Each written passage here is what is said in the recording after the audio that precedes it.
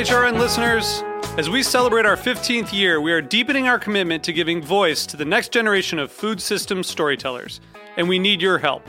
Our internship and fellowship programs help activate new possibilities for underrepresented and underestimated young people through experiential journalism, audio engineering, and production training. Through these unique programs, HRN helps food equity stewards build essential workforce readiness skills that expand their potential and foster economic mobility. Please consider supporting these critical programs. And with a minimum donation, you can be entered to win a dinner for two at an amazing restaurant in one of 8 cities and tickets to a concert at a great venue in one of those cities. We have incredible partners across the country who have donated, as they also share our passion for helping to educate the next generation of food systems storytellers. Check out heritageradionetwork.org/15 to donate and enter to win today. That's heritageradionetwork.org/15 to donate and enter to win today. And make sure you donate before March 31st. Thank you. Today's program is brought to you by Wisconsin Cheese. Did you know that Wisconsin wins more national and international cheese awards than any other state or country? To learn more, visit wisconsincheese.com. You're listening to Heritage Radio Network.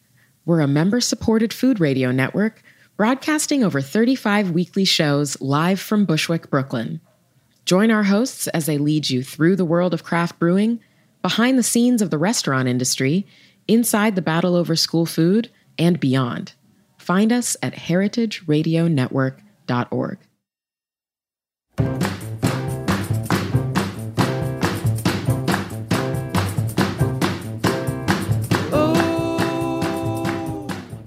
All right, you're listening to Eat Your Words on Heritage Radio Network, and I'm your host, Kathy Irway. All right, so founding fathers in food may not be an association that you think about too much, but it's a topic that Ray Catherine Amy has studied extensively. She is the author of Abraham Lincoln in the Kitchen, which is an illuminating biography of the president, Abraham Lincoln, told through the lens of food. And we featured this on our show when it came out a few years ago.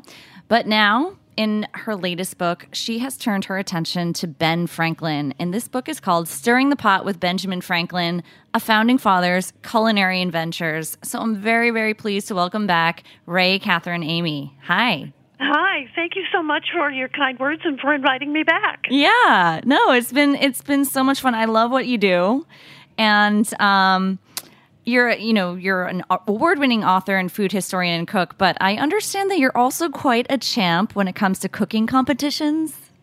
Well, Is this right? I had some good luck at both the Iowa State Fair and Minnesota State Fair food competitions a few years back. That's awesome. I see you won blue ribbon, so what did you make? Like, what was your hit? Well, for the Iowa one, it was a turkey main dish that was kind of an unusual treatment with honey in a meatball, and in the Minnesota one, they have strange kind of categories. It was jelly other than the one that was named. So they had, like cherry jelly and apple jelly, and I made a seedless raspberry jam, which was pretty darn good if I say so myself. All right. Yeah, it sounds like a lot of people agreed with that one too.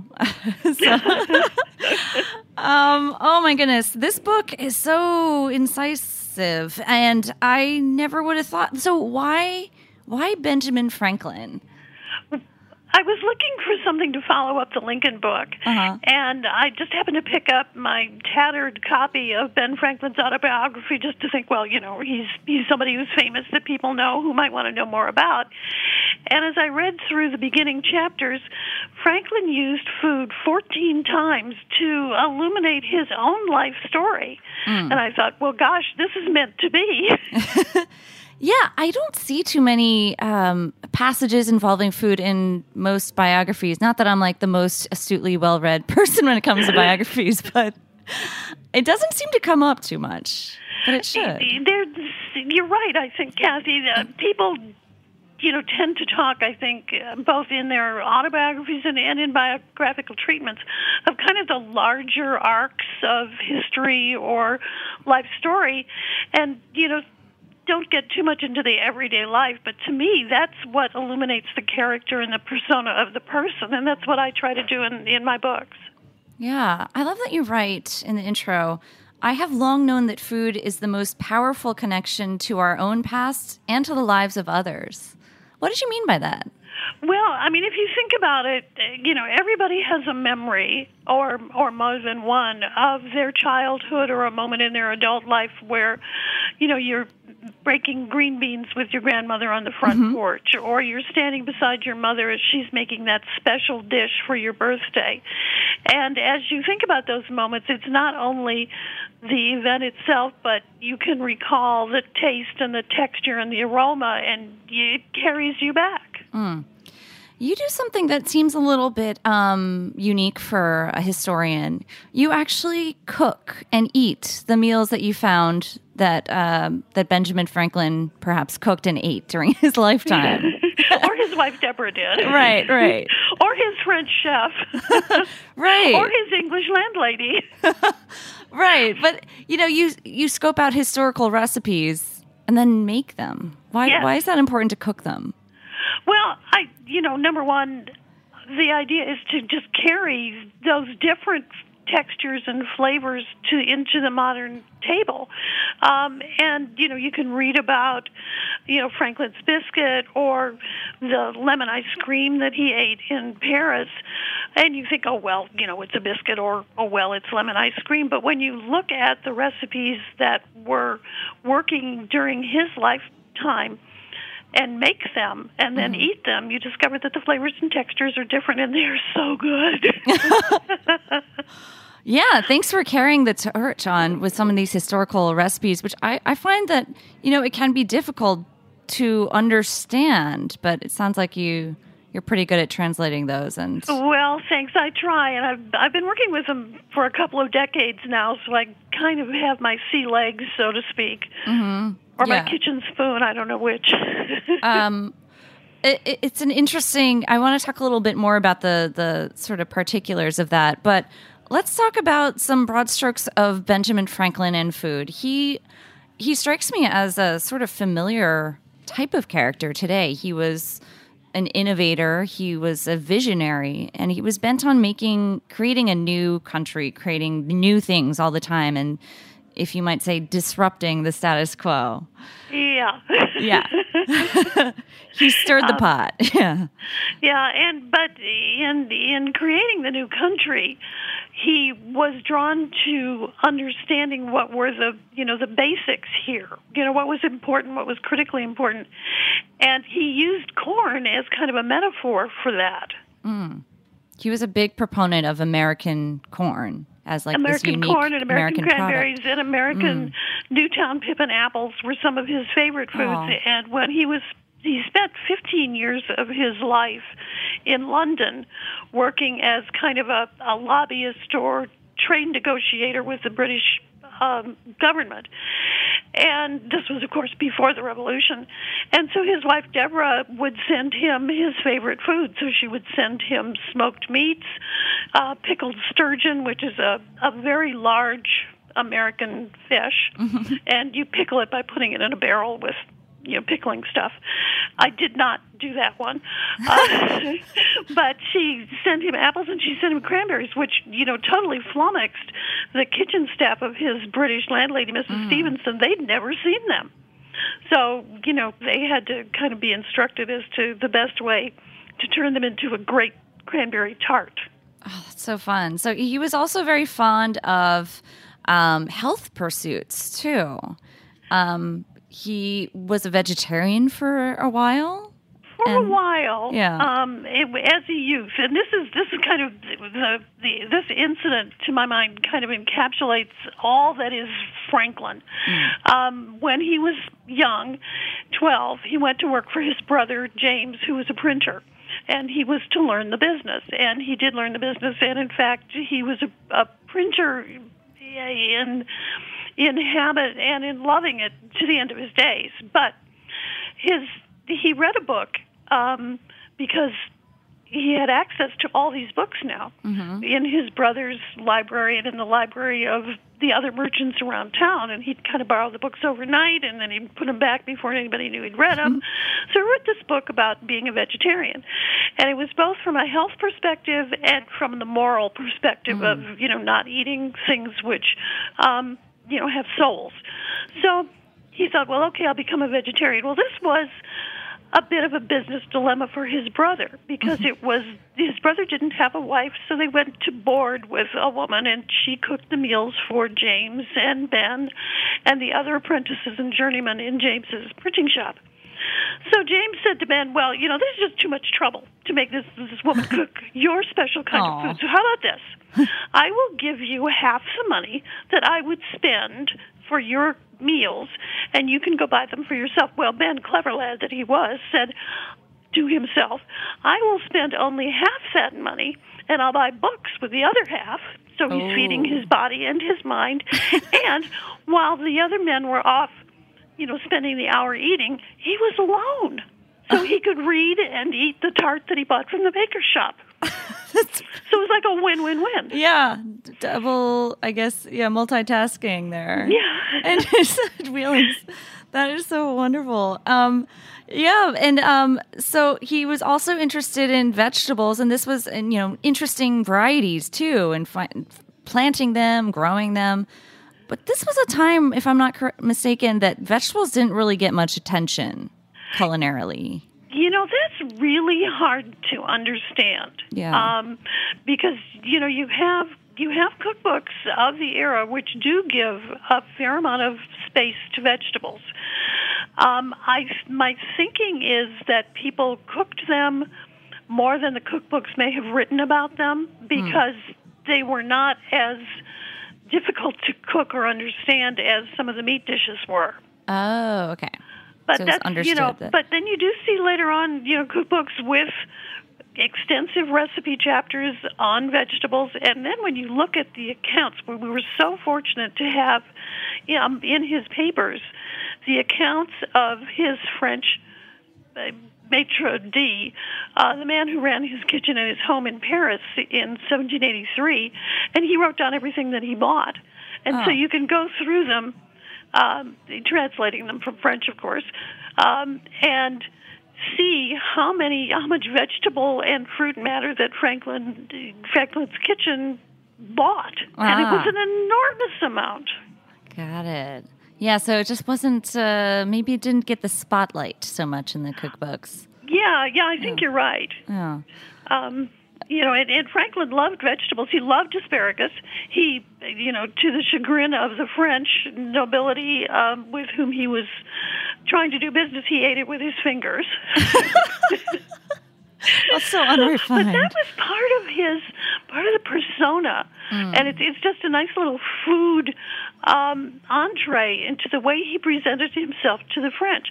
When he was in London, he wore a powdered wig. He presented himself very much as part of the gentry with a velvet coat and all of that kind of stuff. When he went to Paris, he went as a humble American, seeking aid, because without the French providing money and gunpowder and men to fight, the revolution was in dire straits. We owe a tremendous debt to the French. Right.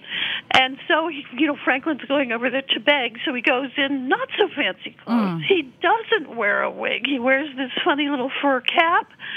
And, he presents himself as, although he was an intellectual and everyone recognized his genius, he was known as the man who captured lightning from his electricity experiments and his experiments, which he wrote up that he did in Philadelphia in the 1740s and 50s, when they were translated into French. So he was famous.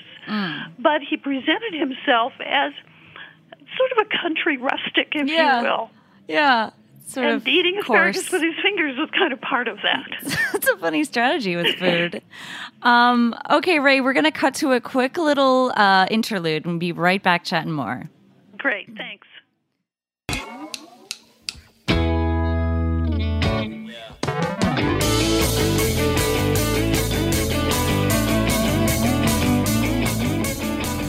Today's program was brought to you by Wisconsin Cheese. What do you think of when you hear Wisconsin cheese? For me, I think cheese curds. Delicious, fresh and squeaky cheese curds. Or deep-fried cheese curds. Cheese curds literally any way, anytime, any place. I think about Andy Hatch and Upland's Cheese, the farmstead cheese company behind Pleasant Ridge Reserve. I think of delicious stinky Limburger and its long storied history. I think of Dunbarton Blue, made by master cheesemaker Chris Raleigh. I think of Ross Grand Cru Surchoix, which was named 2016's World Championship cheese, and Sartori's Black Pepper Bella Vitano, the 2017 U.S. Championship cheese. Wisconsin produces the world's best cheese, with lush grasslands and a glacial water supply that produce the very best milk. Fourth-generation cheesemakers combine old-world tradition with new ideas and the highest standards to make innovative cheeses that win more awards than any other state or country. To learn more, visit wisconsincheese.com.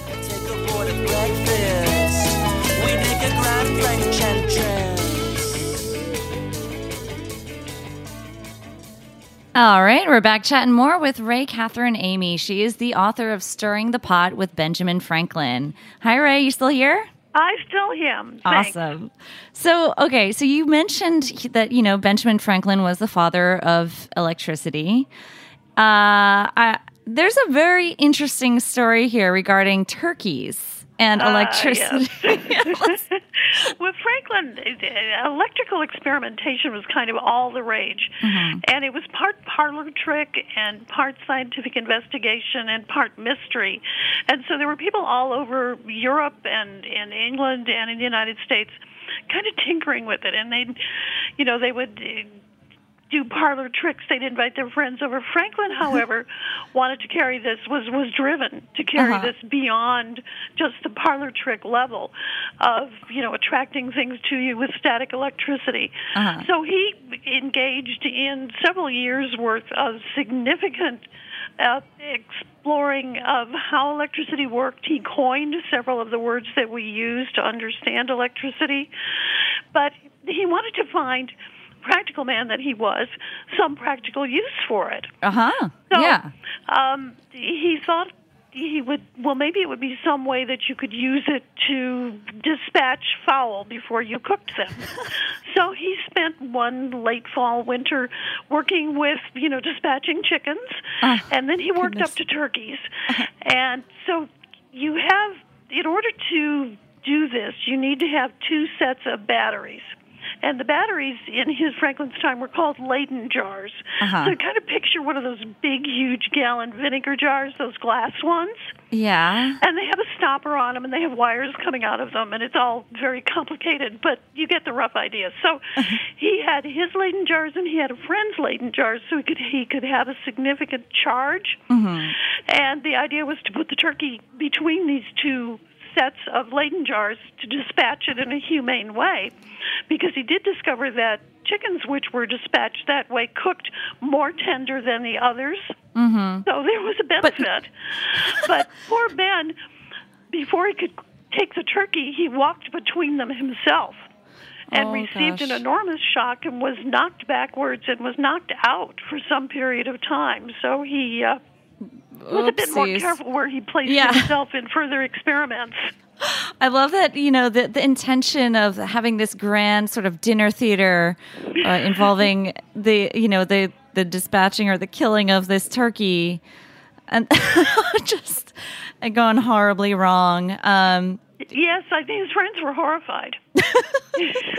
But was electricity ever used to maybe try to cook the bird, or just to kill it humanely? He had a dream, where he wrote to one of his fellow experimenters, that, at some time in the future, wouldn't it be wonderful to have this amazing party where we would, kill the turkeys and cook the turkeys and, do all these wonderful things with electricity. But that didn't happen in his lifetime. Oh, I don't know if it happened yet. Did it happen outside his lifetime? Well, we have microwaves. That's true. Oh man! Oh, so many inventions up Benjamin's sleeve. But you mentioned that he managed to convince everybody to drink his favorite porridge. His peers in the printing company, I believe. Right. When he was a lad in London, he was. We're used to seeing Ben Franklin as sort of this, round, colonial, jolly fellow. When he was younger, up through his 60s, he was slim, energetic, I didn't athletic, know that. Yeah. And really, really strong. Now, he contributed his strength to eating well. And when he worked in London as a youth, he was there for 2 years when he was 17, 18, 19. The journeyman in the printing firm where he worked, and journeymen all over London for that matter, would have beer for breakfast, beer at mid-morning, beer for lunch, beer in the middle of the afternoon. And he said to them, look how strong I am. And instead of drinking the product of the grain, try this. They called it water gruel, which is really a not very appetizing name, but it's like any kind of hot cereal. I mean, it's like cream of wheat. It's like oatmeal. Yeah. So he, convinced them to try this. They called him the Water American because he wouldn't drink. He preferred to eat the grains rather than drink the product alcohol. of them. Yeah. He could carry twice as much heavy lead type as they could. So he convinced a number of them to follow his diet regimen. And in another one of those win-win-win, this was much less expensive for them than buying beer all the time. So they saved money, too. Oh, that's such a, it's so fascinating how people go through stages with food. And I loved reading about Benjamin Franklin's extreme stages as much as any of the greatest, chefs out there. It's such a fascinating story. There are so many aspects and so many, as you're suggesting, so many nuggets that you can touch on, and they're all really delicious. Well, I think that's about all the time we have to talk about it today. But I hope everyone gets to read all those nuggets and a whole lot more in this beautifully written historical, what do you call it? I guess biography. Biography, I think, yeah. Biography/cookbook. All right. Well, thank you so much again for joining us, Ray. My pleasure. All right. Thanks, everyone at Heritage. We'll see you next week on Eat Your Words.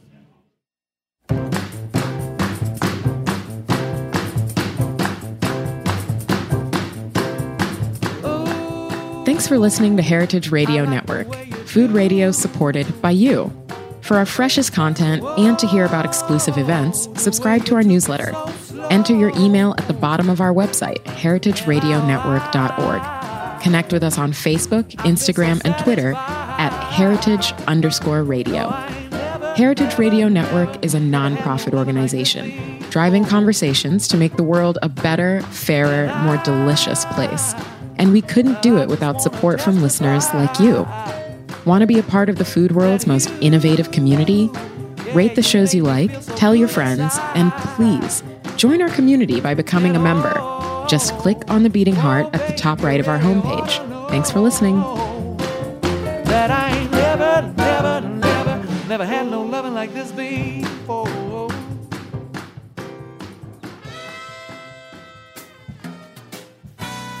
Ever wonder what kind of podcast Julia Child would have made?